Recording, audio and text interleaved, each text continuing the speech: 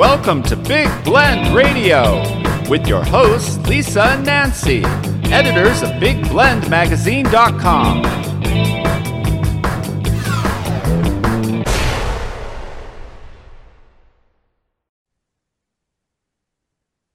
Hey everybody, welcome to Big Blend Radio. Usually every second Wednesday of the month, we chat with various authors as part of our programming with our friends, the PR team over at Books Forward. And I encourage you to go to booksforward.com. But we do have authors on the show and they introduced us to them. So this is a good thing.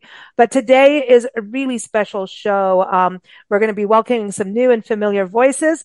And we're going to be talking about girlhood. We're celebrating October 11th being Day of the International Girl Child. And while we really go, hey, we want to support our young girls, we're going to be delving into some of the complex issues they face around the world and also look at what we can do in regards to solutions, inspirations. And yeah, we do love our girl power. So we're even creating a music playlist. So check that out in the show notes. Everyone I introduced you to on the show today, their links will be in the show notes. So check it out. And we're very excited. I was looking up the International Day of the Girl Child, and it was created to empower girls and amplify their voices. And it's kind of like the girl version of International Women's Day that's celebrated March 8th every year. But it also acknowledges the importance, power, and potential of adolescent girls and encourages them to open up for more opportunities. And there's a lot more opportunities, and some girls in different countries do not have as many of those opportunities, but there's organizations helping them. So at the same time, the day is also designated to eliminate gender-based challenges that little girls face around the world, including child marriages, poor learning opportunities, violence, sexual violence, discrimination.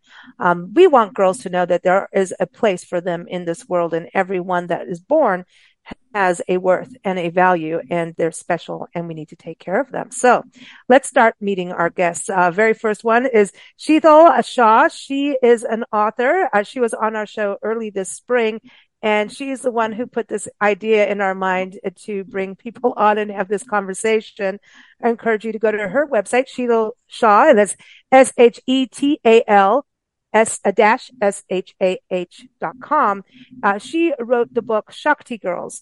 It's a collection of poems that illustrates the stories of 13 unforgettable, powerful Indian women that reflect the diversity of India and its diaspora. And the book includes representations over 10 different industries, women in science, politics, activism, sports, math.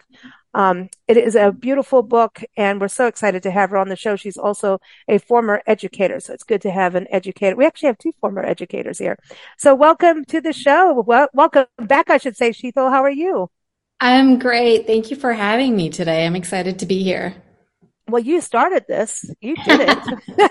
You did it. I love to blame people on good things. It's the best blaming in the world, right? But, yeah, I'm very excited to have you back, and we are making that music playlist. You know, we talked about that too this spring of having a girl power playlist. So I'm excited about that. But yeah, tell everybody just a little bit of your background, going from an educator to an author and a poet.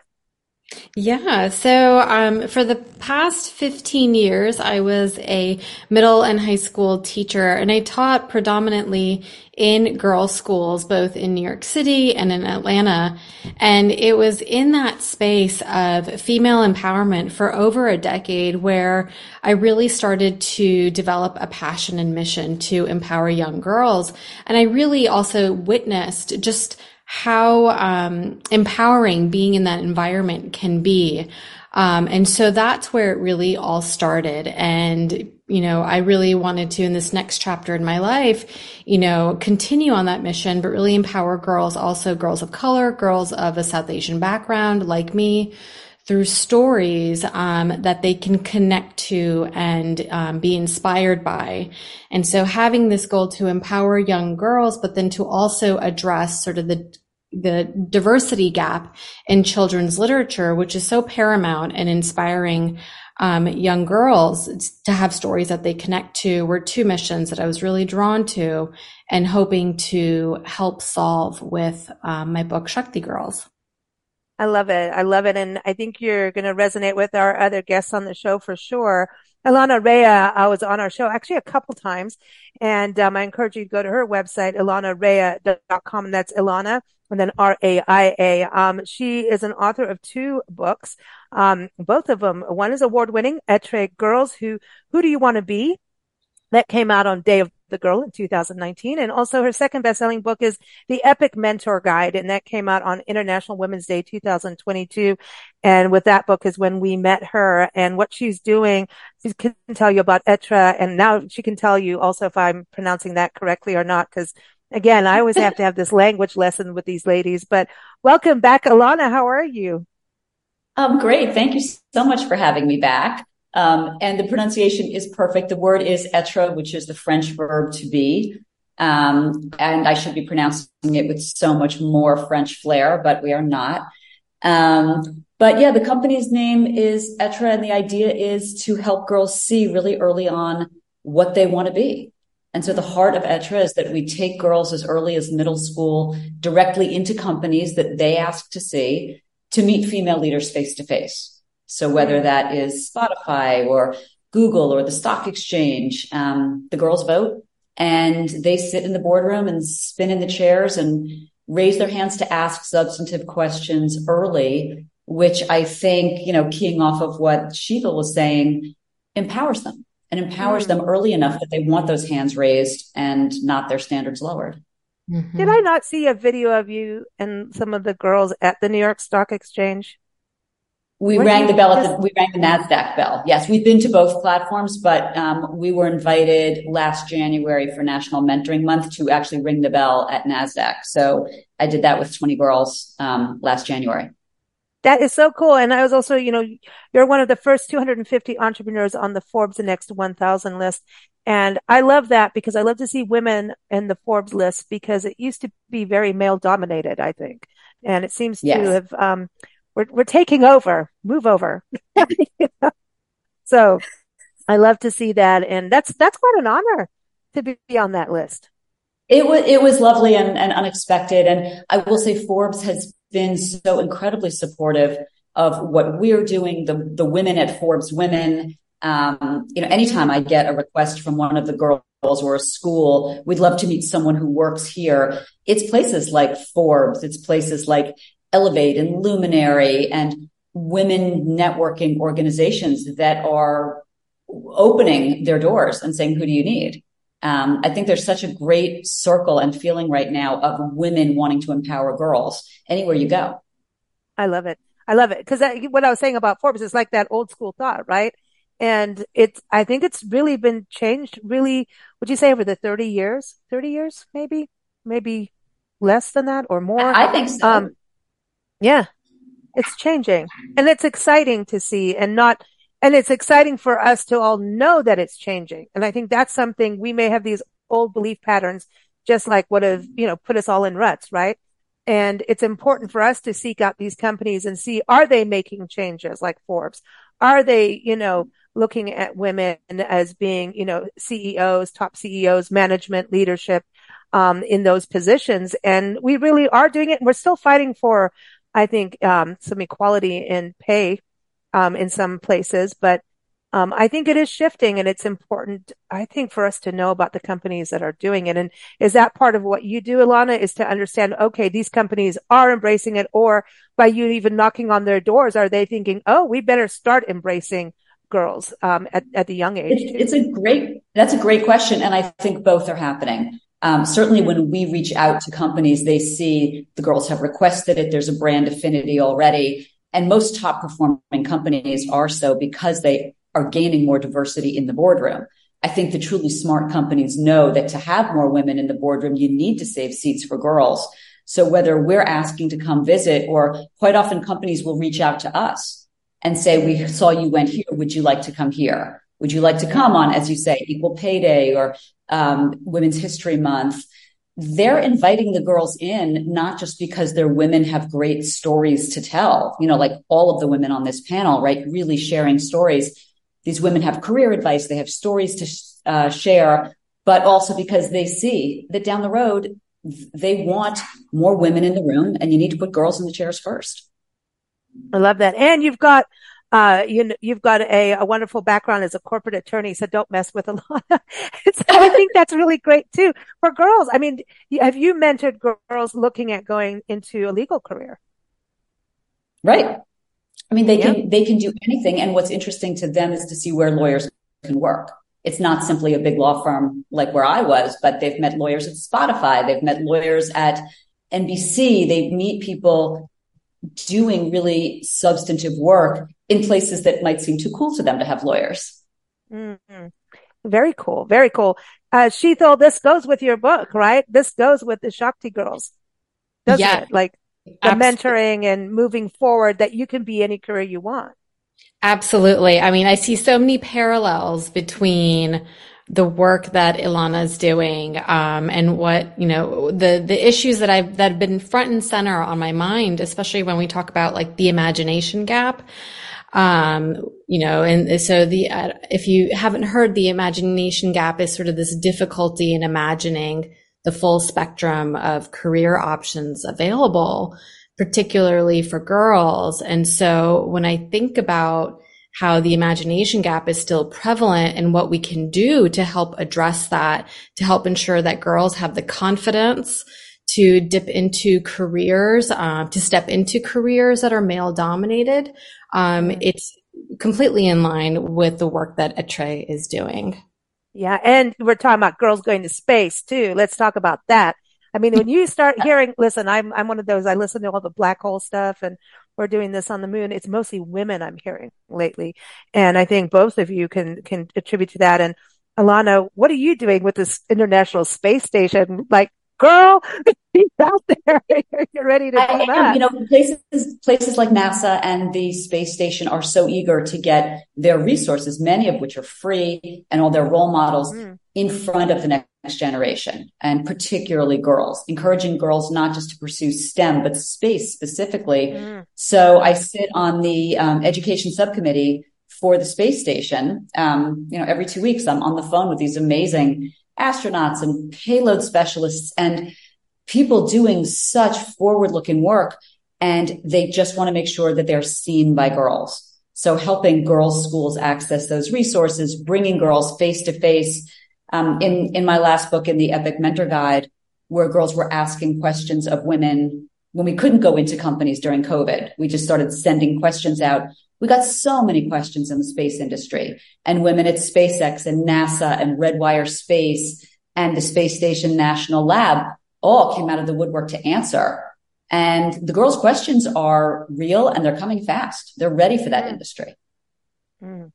This is, I love this turn of tables. It's exciting. I want to go to our next educator and author, Kimberly Berra Kane. I'm hoping I'm getting this right after all these years.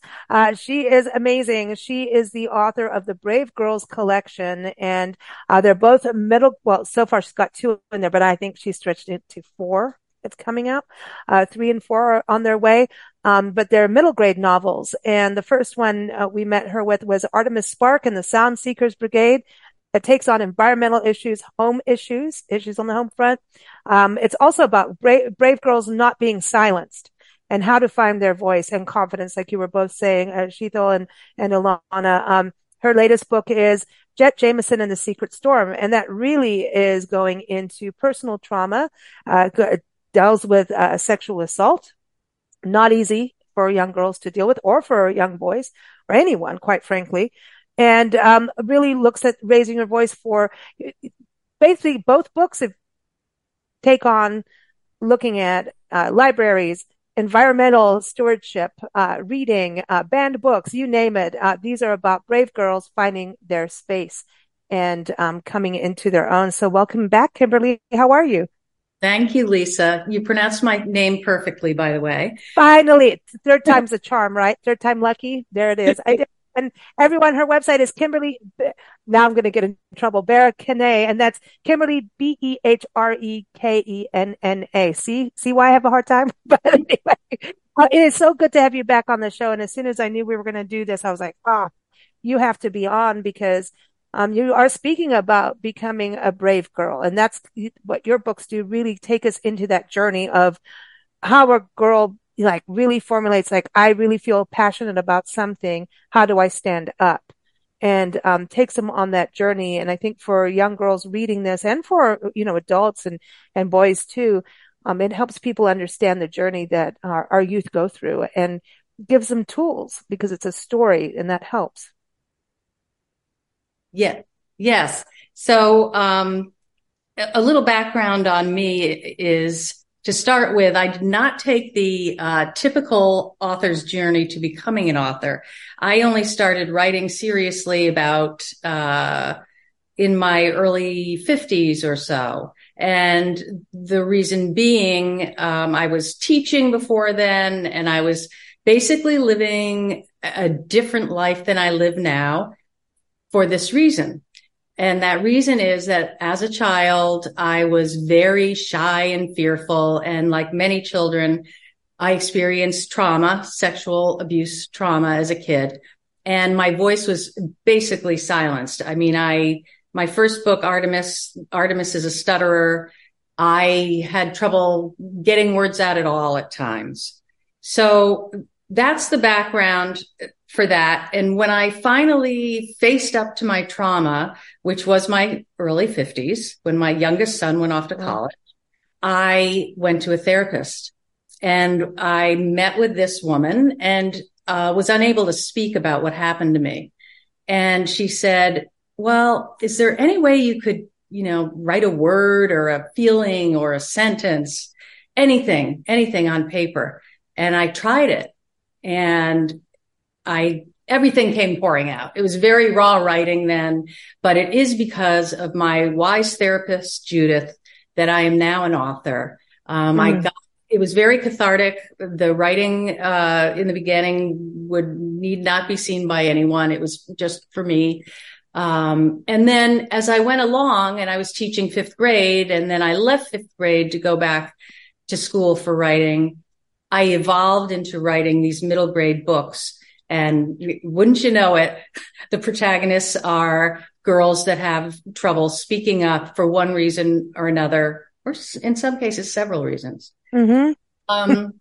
Yeah. So basically, I am hoping that these books connect with girls that are having trouble feeling seen, that are going through any of the challenges that my protagonists go through in life. But not only for those that have experienced trauma or family difficulties, but also those that haven't. And one of the big things I see is, and I saw in the classroom, and we adults often do it, judging a person without knowing their background. So in my books, people think Jet acts very oddly, and she gets bullied about it. But once you know what she's going through behind the scenes, I think that can build great empathy in people around them, and especially with kids. If these books are discussed with kids of that age, then I feel like it's an empathy builder for those that haven't been through it, and for others, I hope that it's a connection and that they see hope. Hope is ahead of them, even though they're feeling challenged. And one of the things I came to terms with, I was actually doing a presentation, big auditorium with 5th and 6th graders. And I went in and I said to myself, I am going to be truthful and I'm going to be authentic. And one girl at the end of the program asked me, why did you wait till you were so old to start writing? And I told her, I said I'd been to a therapist and I had been through trauma, and she's the one that got me writing. And I had been speaking about Artemis to this group. And as the children left, one girl walked up to me holding the hand of another. And she had some tears in her eyes. And she looked at me and she said, I'm just like Artemis. And she said, I have a therapist too. And I really, really like her. And then she walked away. And the librarian who hosted me looked at me and she said, this is why you're doing this, isn't it? And I nodded and I said, it definitely is. So if I can connect with even one person, one girl like that, it to me makes a difference. And I want girls to realize that even they're just one person, but if they can connect with one other person that needs to connect, then it makes all the difference. I love it. I love it.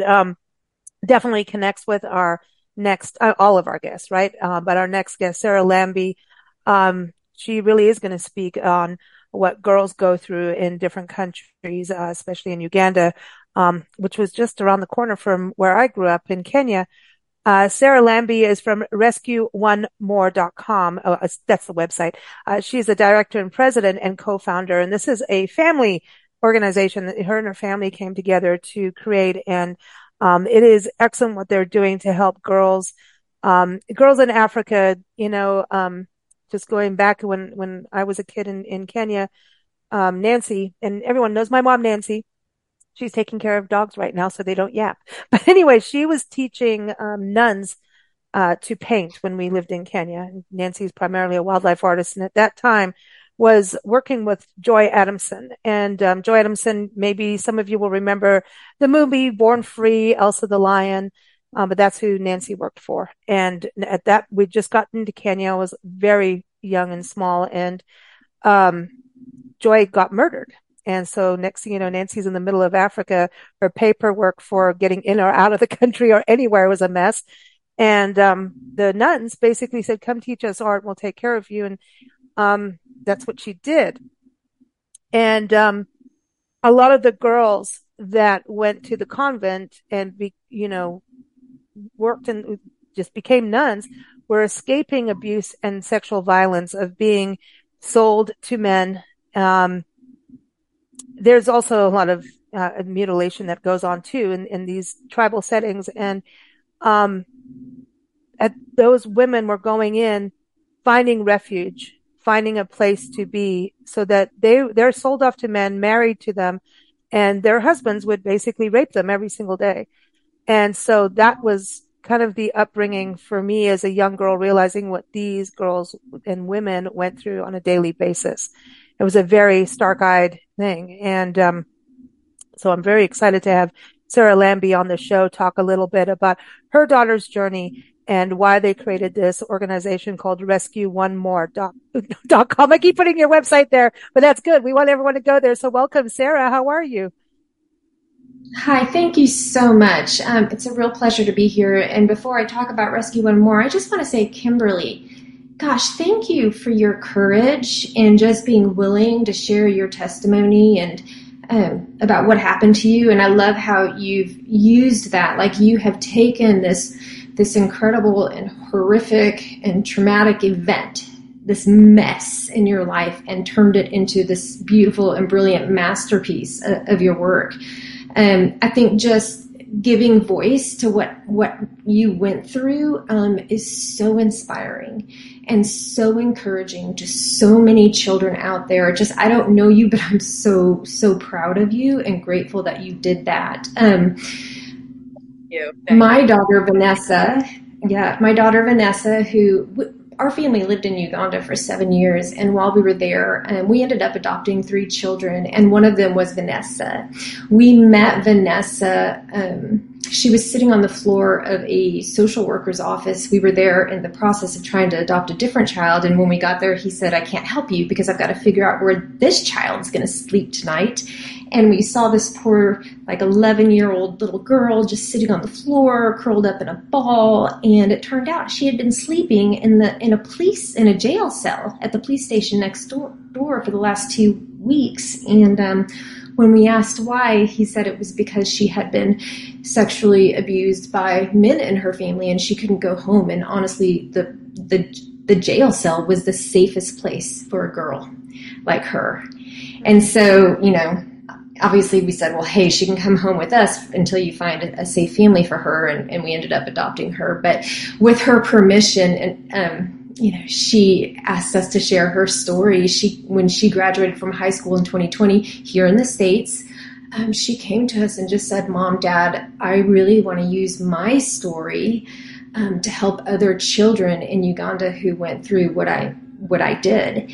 And my husband and I spent a lot of time thinking about that. Obviously, we had some concerns with it, but we did a lot of research, a lot of prayer, talking with a lot of people with wisdom in this area. And what we learned is that sexual violence is a huge issue globally, and it disproportionately affects girls everywhere.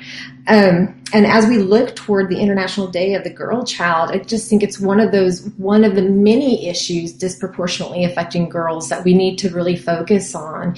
In the U.S., 1 in 9 girls is sexually abused, compared with 1 in 20 boys under the age of 18. And in Uganda, that number it's actually more than 1 in 3 girls is affected by sexual violence, compared to 1 in 6 boys. So it's horrible that it would happen to any child, boy or girl. But, it is disproportionately impacting girls, and it exists in every country. And the devastating impact on the rights and development and dignity and future of survivors can last a lifetime. So our organization, Rescue One More, is working on preventing sexual violence against children and also bringing safety, justice, and healing to child survivors. Currently, we're just working in Uganda. And when I talk about sexual violence, I'm talking about sexual abuse, sexual exploitation, sex trafficking, child marriage, pornography, all the things that would come under that. And it is huge in Africa. As I was saying, growing up in Kenya, and we were aware of that, and I had to be careful just even running around, because there was the trafficking, human trafficking. And, and that was very, prominent. And this is in the 70s, but it's still going on. And, the same people that traffic human beings traffic animals, they traffic drugs, arms, you name it. They will traffic. We've done so many shows on it, and it does happen on our doorstep in the most beautiful little neighborhoods, of America. And so I think it's really important what you're doing to shine light, but also do things. So when you talk about your programs, can you give us a little overview of how you do create these pathways, for healing and safety, and so people can understand how you're working and how they can support you? Yeah, absolutely. Our organization is our model is based on the Children's Advocacy Center's model. And what we do, our program centers around multidisciplinary teams. We call them community action teams. So we go into a community and we basically work in partnership with the leaders in that community, particularly the leaders that would be looking at advocating for children. So the social workers, lawyers, the doctors that would do the medical exam if a girl were to report some kind of abuse, the police officers who deal with those crimes, the counselors who work with children, medical officials. We even work with teachers and tribal elders, and they all come together and sit on this team and talk about how they can prevent sexual violence in their communities. And then a smaller subset of that team, and this would be like the lawyers, the doctors, the police, the social workers, and advocates, will sit together and do case reviews on a monthly or maybe bi-monthly basis to review cases and determine how they can bring safety, justice, and healing to survivors. And we do have some safe shelters, and those are places that, like I was sharing earlier, my daughter had to sleep in a jail for 2 weeks. And there are no places, systems, processes, programs in place right now in Uganda other than ours for a child who's experienced that kind of abuse. So when they find themselves in that situation, if the police, if they go to the police station and they can't go home, the police call us and they've got a place to stay. If they can't go home because maybe the perpetrator is still there and hasn't been arrested yet, or maybe they're experiencing some really severe stigma, which is huge there. Or maybe they've just been rejected by their other family members because of the stigma and the shame. They have a safe place to come to. And at our safe shelter, they receive trauma counseling. Their families receive psychosocial support. They get medical care. They get legal support. So far, we've served about 160 children who've experienced sexual violence. Some of those are still at home or in a safe home, and others are in our shelter. We've rescued about 80 children from really dangerous situations. We've arrested 83 perpetrators.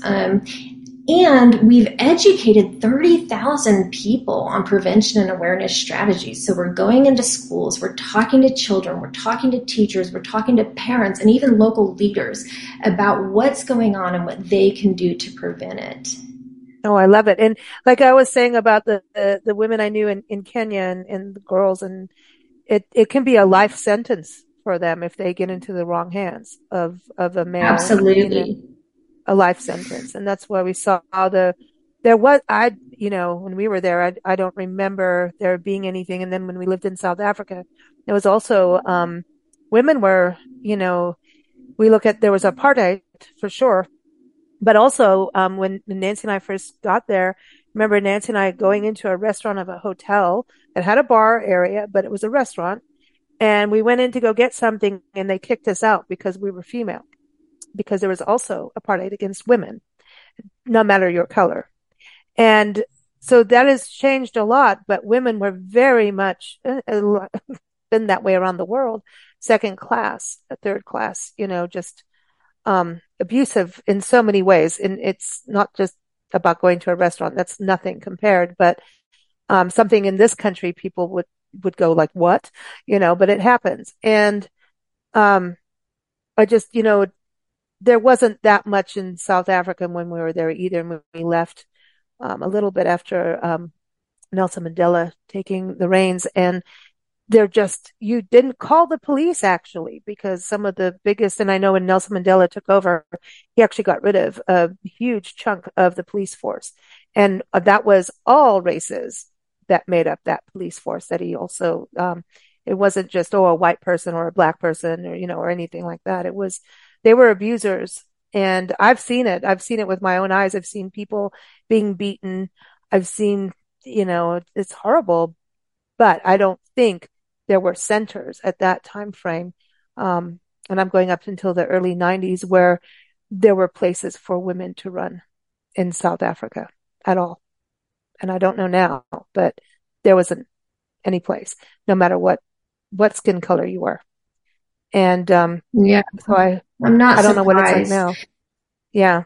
Yeah, I think, it's getting better. I think developing nations especially struggle with this. They may have great laws, but they're hard to implement. There's a lot of corruption. Their resources are extremely limited. And then there's the whole stigma and shame thing, which crosses cultures, but can be particularly significant in cultures where, say, there's a bride price. And all of a sudden your value diminishes considerably if you've been defiled, So our goal really is to bring an end to sexual violence against children in Uganda, not just Uganda, actually. Our vision is to bring an end to it in Africa. So we're starting with Uganda and moving one country at a time. That's awesome. Africa needs the help. And I think even just, the awareness for anyone as we're having this conversation for girls, it's, we're going all over the map with it, literally. And at the same time, looking at all the different things, girls that have been abused, there's a confidence level that can really be taken away from them. And then even going into, hey, what am I going to do? A career sometimes is just off the shelf. That's something you don't even think of. So, I want to go back over to Sheetal. We talked about this show doing this. I mean, here we are going a little bit in the darker places of what happens to girls. But I think something like your book, if a girl has gone through some really traumatic events, is something they can hold on to.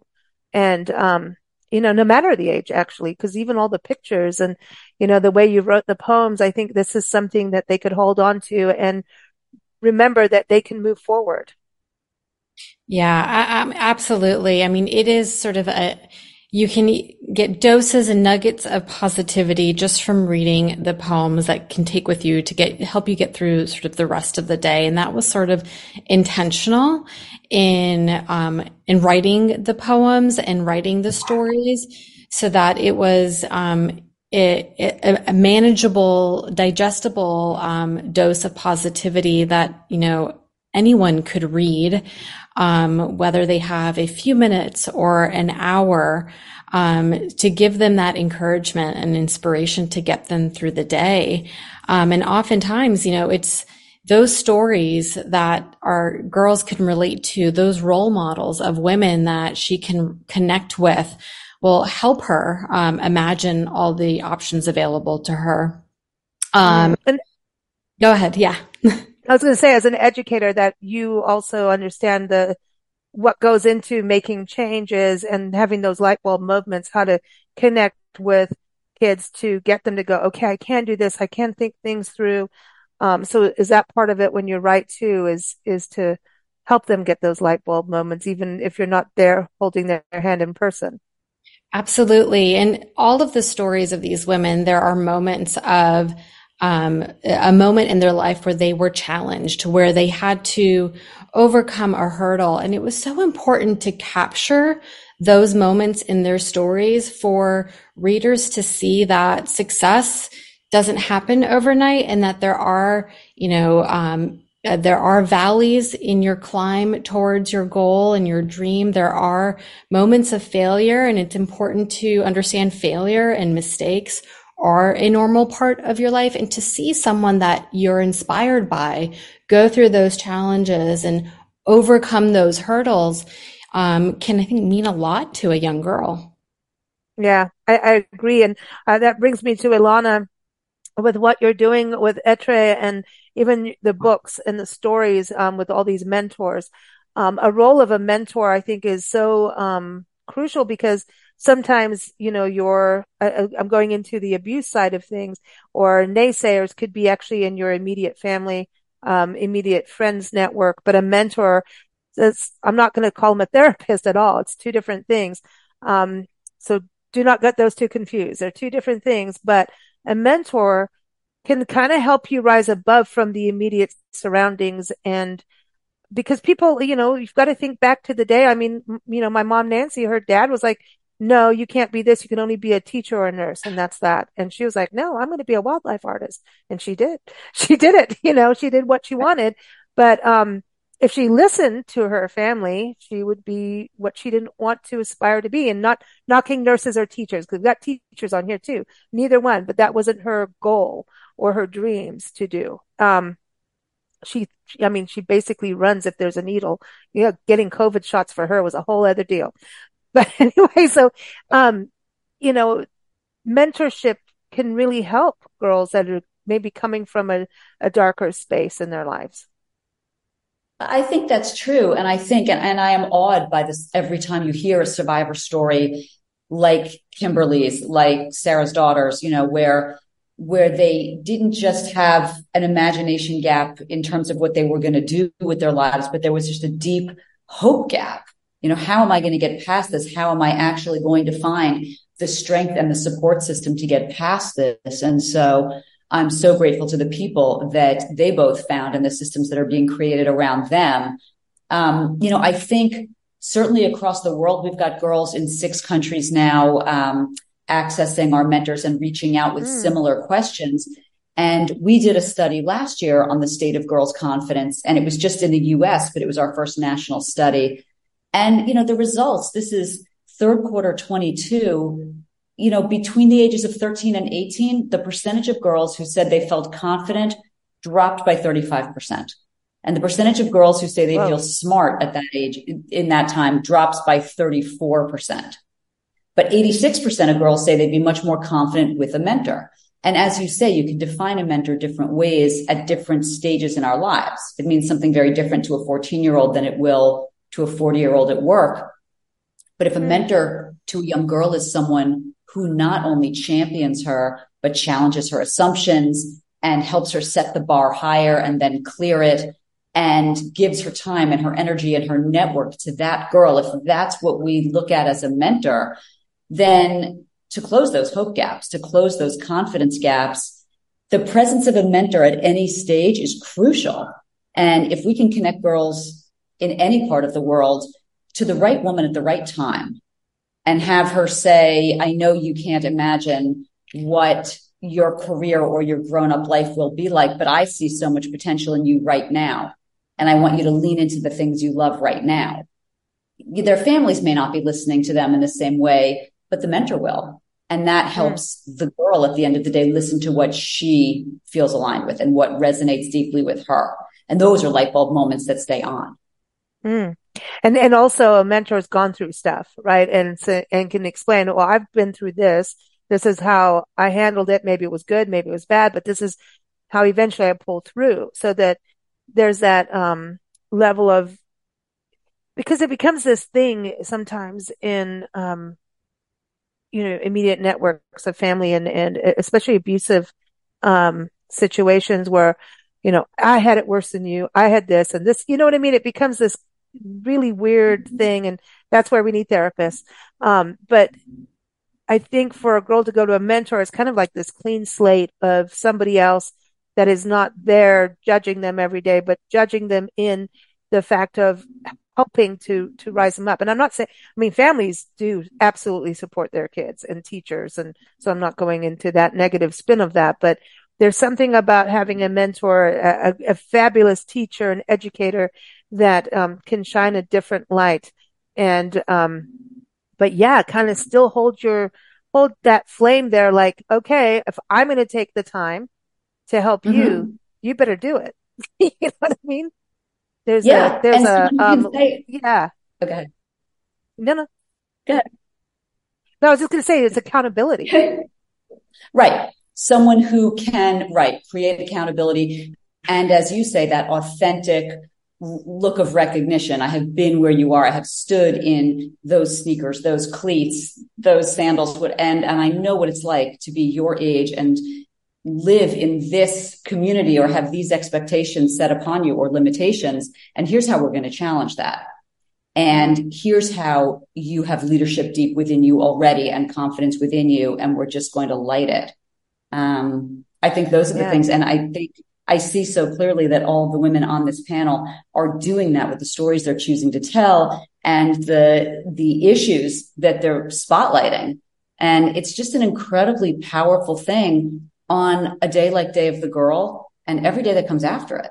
There's so much power in these stories. Absolutely. Absolutely. I want to go to Kimberly too, because she's got the Brave Girls collection. We love the Brave Girls. We love Jet Jameson and we love Artemis. Because they also stood up for things that, oh my gosh, are not going to be always popular, right? There's always going to be somebody on the other side going no. And that's hard when you're coming from a difficult circumstance because it's another no. You know what I mean, Kimberly? That's true. Yeah. But then in a way, it's a familiar, you can kind of use some of that for your good because you already know there's going to be a negative and you're already understanding negatives at that point. Yes. Yes. Are you referring to the second book? Both in a way. Because, even Artemis went through, some challenges on the home front a little bit, so it, when you go through those kind of things and you're going through a challenge and you're not being heard, I think that's what it is not being heard is a big deal. It is and to be able to have the strength to raise your voice, even though you're going to get the yeah back. That's true.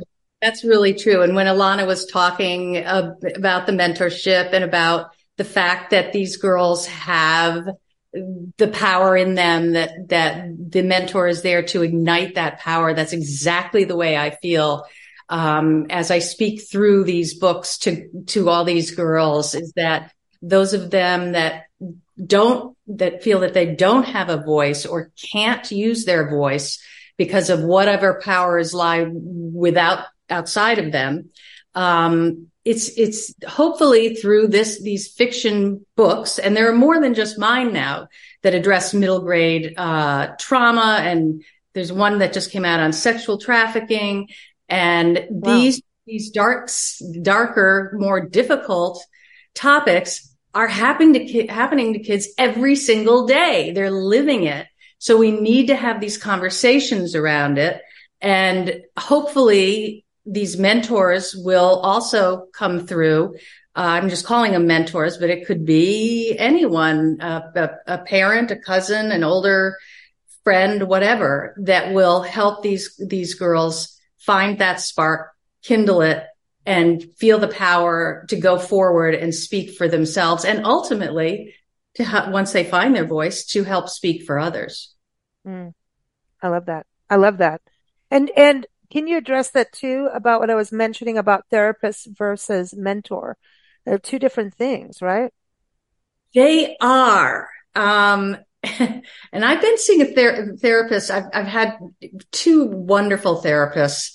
And I think my first therapist that got me writing was also a mentor, because she was just tough, and she shared with me things about her life, about her mom's life and what her mother went through. And it was just watching her. She had physical issues, health issues, and it was very empowering for me to see her and to watch her deal with these things. She would converse with me and often give me the words I needed to say to myself to get my own spark lit. So yes, there's the therapist. But I was, as Alana was speaking again, I was thinking in both my books, the protagonists have mentors that are older, like their mother's age, maybe, and that help them see clearly through all this muddled anguish that they're in at this point. So hopefully, stories like these will allow kids to see themselves and hopefully connect with mentors that will help them through. I love it. I love it. Sarah, going to you, and then we've got some fun stuff to close off the show, because we got to lighten up here a little bit. But Sarah, with what you're doing with Rescue One More, kind of it feels like you're bringing the village to the girls.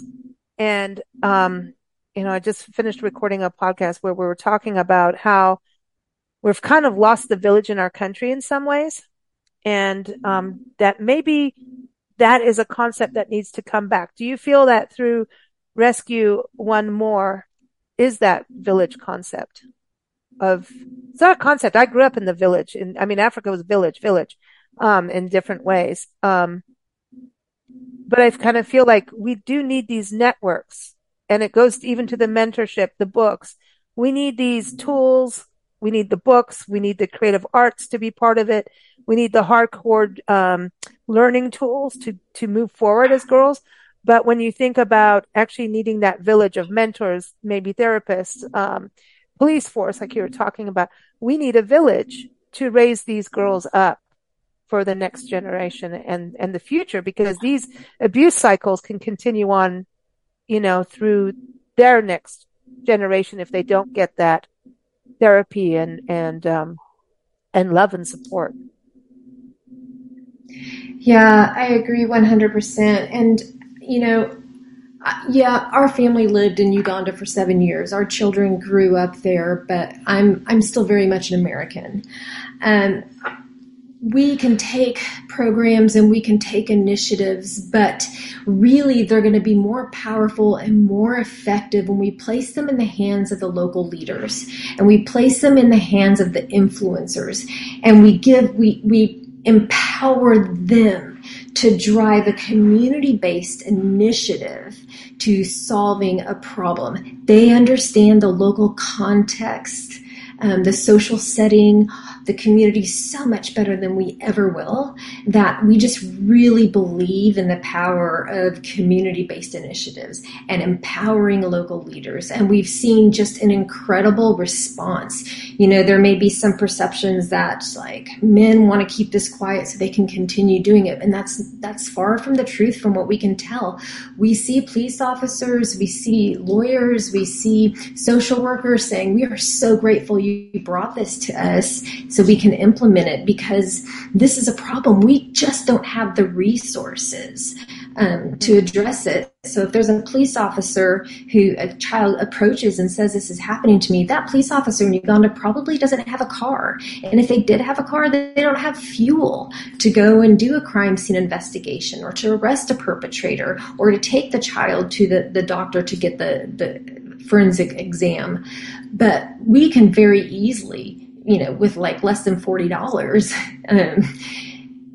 equip and give that officer the transportation they need to go and conduct the crime scene investigation, make an arrest, get the child to the doctor. And so what we can become, basically what we're doing is kind of working behind the scenes and facilitating where necessary to ensure that that child receives safety and justice and healing. But we're putting the program in the hands of those local leaders to really run with it, because they know the nuances so much better than we ever will. And it's been effective. We're not seeing corruption. We're not seeing people get bribed out of jail because of the transparency, the accountability. When you sit on a multidisciplinary team, you're a police officer, you're looking across the table at the attorney who's working on the case. So we're the doctor who did the investigation. You can't, your options for corruption are very limited. But yeah, I very much believe in the power of that. And just going back to the mentorship, that is just been really critical for these girls on their journey to healing. We see those mentors lighting a fire. They are indeed the bridge that gaps, the bridge over that hope or that imagination gap that Ilana and Sheetal were talking about. They are inspiring these girls, and they are enabling them to dream, and inspiring them and encouraging them to be resilient, to have a survivor's mentality versus a victim's mentality. And that means the world when it comes to healing and recovering. I'm so glad you brought up the word resilience. In Africa, that was to me everything. That was the word. That was the word of Africa. I couldn't believe how resilient the people were, of things that we all saw, experienced, went through, and so many different things, yet you'd see somebody, something really horrific happen. And then next thing you know, an hour later, the child's smiling and laughing and let's play. And I'm like, what, there is an understanding, I believe, in Africa of change is always happening, always, because it always is, but they understand it pretty well. And also understanding, just every day is now. They live in the present moment in a way that we can learn from. I don't know how to explain it, but resiliency is key. But if you're in an abusive situation at that time, you feel like it's the end of the world, and you feel put down, and then why me? And then, am I this? And the stuff, I'm watching my language, that happens to young girls at that point is debilitating. And like, Kimberly, you were wonderful to speak on this and write about it. It can go into your 50s when you start saying, okay, I better deal with this, because it does affect your life, and it can affect it in so many ways, not always positive at all. And so it's really important to get help, but for these girls to get help immediately when they're young, so that they can have that path moving forward, is so crucial, because otherwise it sits and it eats and it festers, and it's horrible. It's debilitating. And it does really, most importantly, steal your self-confidence terribly. And so I really appreciate what you're doing. And I want people to know that rescueonemore.com, go help them. Go there and help them as they do this. And I hats off to what you're doing. I know Uganda, wow, it's like Kenya. And when you're talking about police officers not having cars, it's so true, because, the chief of police stole Nancy's car in Kenya. But anyway, that's a whole other story. But yeah, she was always giving lift to cops because they were always pulling her over. Hey, I need a ride. It's so true. They don't have cars, but I thought that was back in the 70s. So yeah, that's an eye opener for sure. In closing, we're going to do this music, playlist for girl power playlist. So, a lot of you put in the same songs, but I want to go to each of you and just say one of the songs that you chose and why. Let's try not to duplicate, but I'm also going to ask you for one word that, if a little girl knocked on your door right now and said, I need a word to improve my life in the future, what would that word be that you would give them? So I'm going to start with you, Ilana. Ilana, give me one of your songs that you want on the playlist. One of my songs was Rise Up by Andra Day, whose music I love anyway, but I love it in particular because there is a girl, Caitlin Saunders, who is a fantastic roller skater. On Instagram, you can find her as the Skate Kid. And she skated to that during COVID in Washington, D.C., in Black Lives Matter Plaza. And it was so moving and so spectacular that it made me love the song all the more. Awesome. Awesome. Everyone, you're going to hear that on the playlist if you haven't heard it already. What is your one word? I think my word would be connect, because if a girl can feel less alone and can reach out, there is this invisible but unbreakable thread that is binding women everywhere who want to help girls.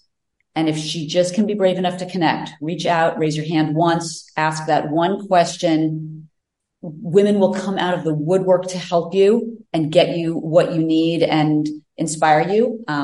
But we don't always know what you need. So just my word, I think, would be connect. Ooh, I love that. We don't always know what you need. That's really, really true. I've heard that from friends, even who are parents, and they thought, well, I did this with my, son or daughter, and let's go on the daughter's side because that's what I wanted.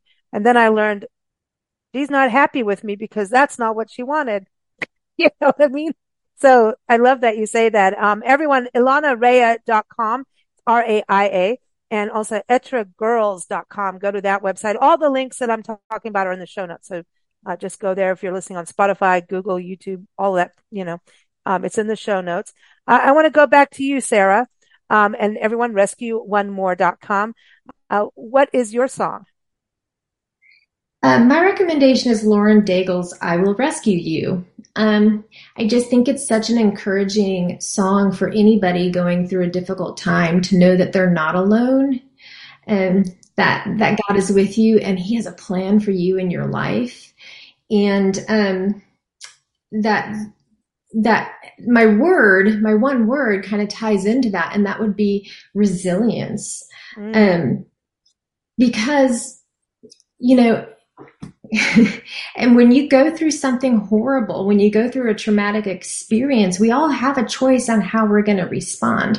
Are we going to be a victim? Are we going to, sit in self-pity? And are we going to ruminate and be stuck in this? Or are we going to be a survivor with resilience and take this awful thing, like I said earlier, this messy, terrible thing that happened, and use it for good and turn it into some kind of masterpiece? And I think we all have that opportunity. We just sometimes need the adults in our lives to tell us, to speak the words into us. Be resilient. You've got this. You can do it. You're going to get through it.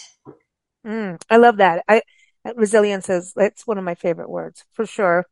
And definitely your daughter did that. She's a shining example, and you and your husband supporting her and family supporting, and what you're doing it's outstanding. So thank you so much. I want to move on to Kimberly. Kimberly, what's your song? Oh, did she go away? Yeah, I am. There she is.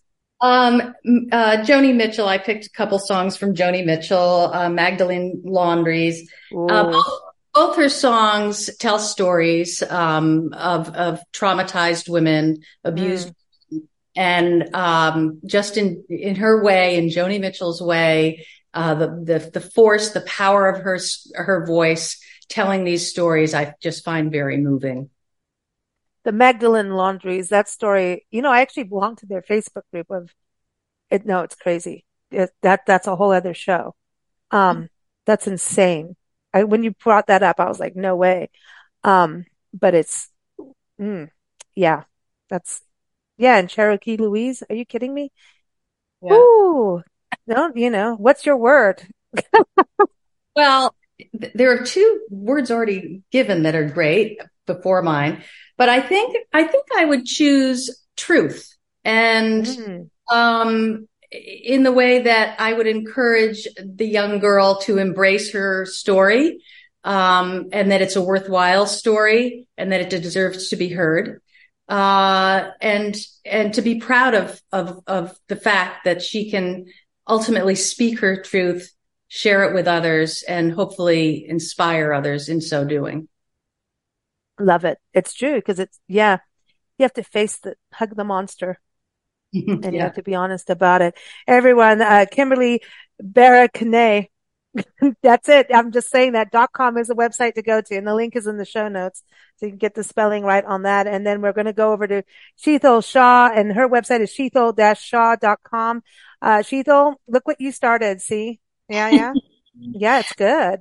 I'm so glad we did this. Oh, well, you did too. It took you inspired the idea. But I guess my song would be Girls by Rachel Platten. I know there are a lot of Rachel Platten suggestions today. That's cool.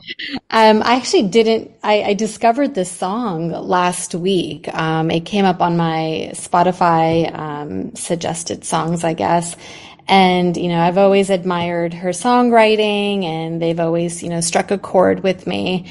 And when I heard this song and I listened to the words, it really I stopped everything I was doing and I kind of melted. And she talks about how, girls were born to run. I think in her chorus, she says like to reach for the stars and chase the sun, that you're wild and free.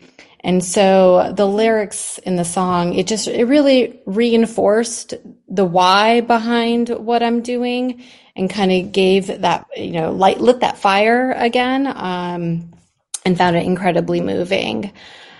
And then if I had to choose one word, and I'm going to cheat, I'm going to use two words. I guess it's one, authentic, or be you would be, I guess, two words. Authentic you. Yeah.